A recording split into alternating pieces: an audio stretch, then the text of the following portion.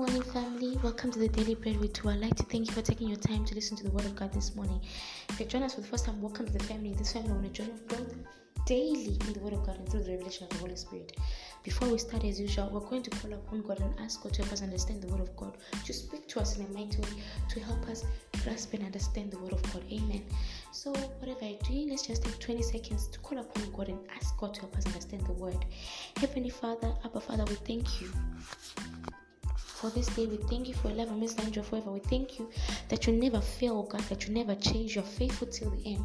We thank you, Almighty Father, in the mighty name of Jesus Christ, for your goodness and your mercy that follows us. Mighty God, we thank you, Father, for your word that transforms, your word that changes us, your word that is a mirror, your word that is a sword, the word that is a light. Mighty God, your word that empowers us, oh God, that increases our faith. I pray even as we get into your word that you may speak to us in a mighty way. I pray that, mighty God, you may take over this podcast. I decrease that you may come and increase, and I disappear that you may come and appear for glory.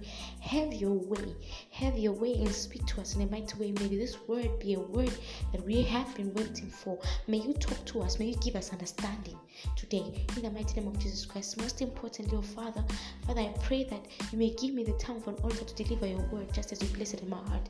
Speak through me. Let it not be me that is speaking, but you speaking through me. For the understanding that I'm about to share is not my own, but it is indeed yours. May you be glorified and may you be magnified in this podcast. In the mighty name of Jesus Christ, we pray with thanksgiving. Amen and amen. So, child of God, today we are continuing yet again with the armor of God, understanding the armor of God. The Holy Spirit has been taking us on a journey to understand the aspect of the armor of God. And today we're talking about the helmet of salvation. And our scripture is coming from the book of Ephesians chapter 6, and we're reading from verse 17. And it says, "And take the helmet of salvation and the sword of the Spirit, which is the word of God." But we're going to say, take the helmet of salvation. Take the helmet of salvation. That's what we're talking about today. When we look at a helmet, it's a piece of equipment that we wear on our heads to protect ourselves from any head injury. Helmets have got different purposes and they are used in different scenarios. People use helmets when they are going for war, army soldiers, when they are going for sports, those that do Formula 1, those that are bike riders, those that are, bicycle riders, those that do mountain biking. Different reasons for sports as well. Construction people use helmets. Helmets are used for different reasons. But all these in different occasions, but on all these occasions, the helmet has one specific purpose, and that purpose is to protect the head from any trauma or injury. Now the word of God says, take the helmet of salvation. I kept on asking myself, like, why helmet of salvation? Why not helmet of faith or helmet of truth or helmet of righteousness? Why did it have to become the helmet of salvation? And one thing that I got to find out is that the helmet of salvation is there to protect our mind. We know for real that the area that the enemy attacks the most is our mind. And total salvation comes from the fact that you are renewed in your mind. The scripture that says that do not be conformed to the patterns of this world, but be ye transformed by the renewal of the mind. The very essence of salvation also means deliverance. When you are delivered, you are transformed from one stage to another. So you are transformed from being in the stage of being in captivity or bound to a stage of being free. And so the renewal of the mind, the patterns of this world, people are actually bound. But when we are transformed by the renewal of the mind, it causes us to be totally saved. You can receive Christ, but total salvation comes from the fact that your mind has been completely changed.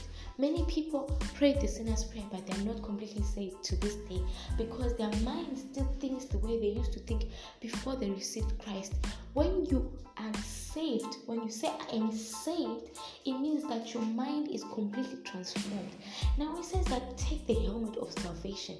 Salvation becomes a shield over our mind because the greatest battlefield that we have is actually in our mind. It is in our mind. The enemy whispers things in our mind. The enemy does things in our mind. Remember, we're going for battle, and so the blows or the attacks of the enemy come in different directions. And I was thinking and asking myself, what if there was no helmet of the spirit of salvation? Pardon me. What if there was no helmet of salvation, and we just had the shield, the breastplates, the belt, and the shoes? We are shielding ourselves, but our mind is exposed. Your mind is exposed to attacks. You have to know the core reason, not the core reason, but the core essence of you being saved. The core essence of you being saved is your mind being transformed. And that salvation is a shield of your mind. When you are not saved, you are prone to attacks. You are prone to attacks. Many of us, when your mind is not covered by the knowledge of the fact that you are saved, your faith can also waver because your mind is being attacked.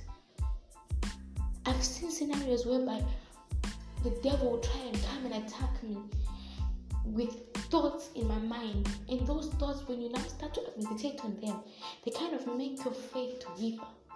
Like, oh, but yes, I believe the word, but this thing is like this.